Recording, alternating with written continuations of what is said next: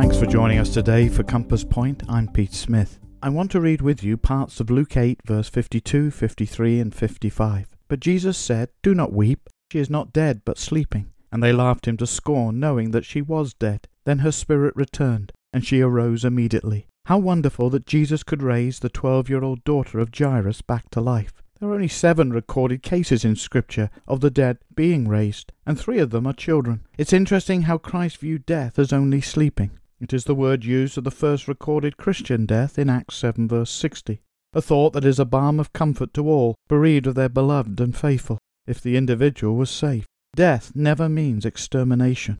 All the dead live to God. The question is, are they forever with Him or apart from Him? Join us again soon at Compass Point.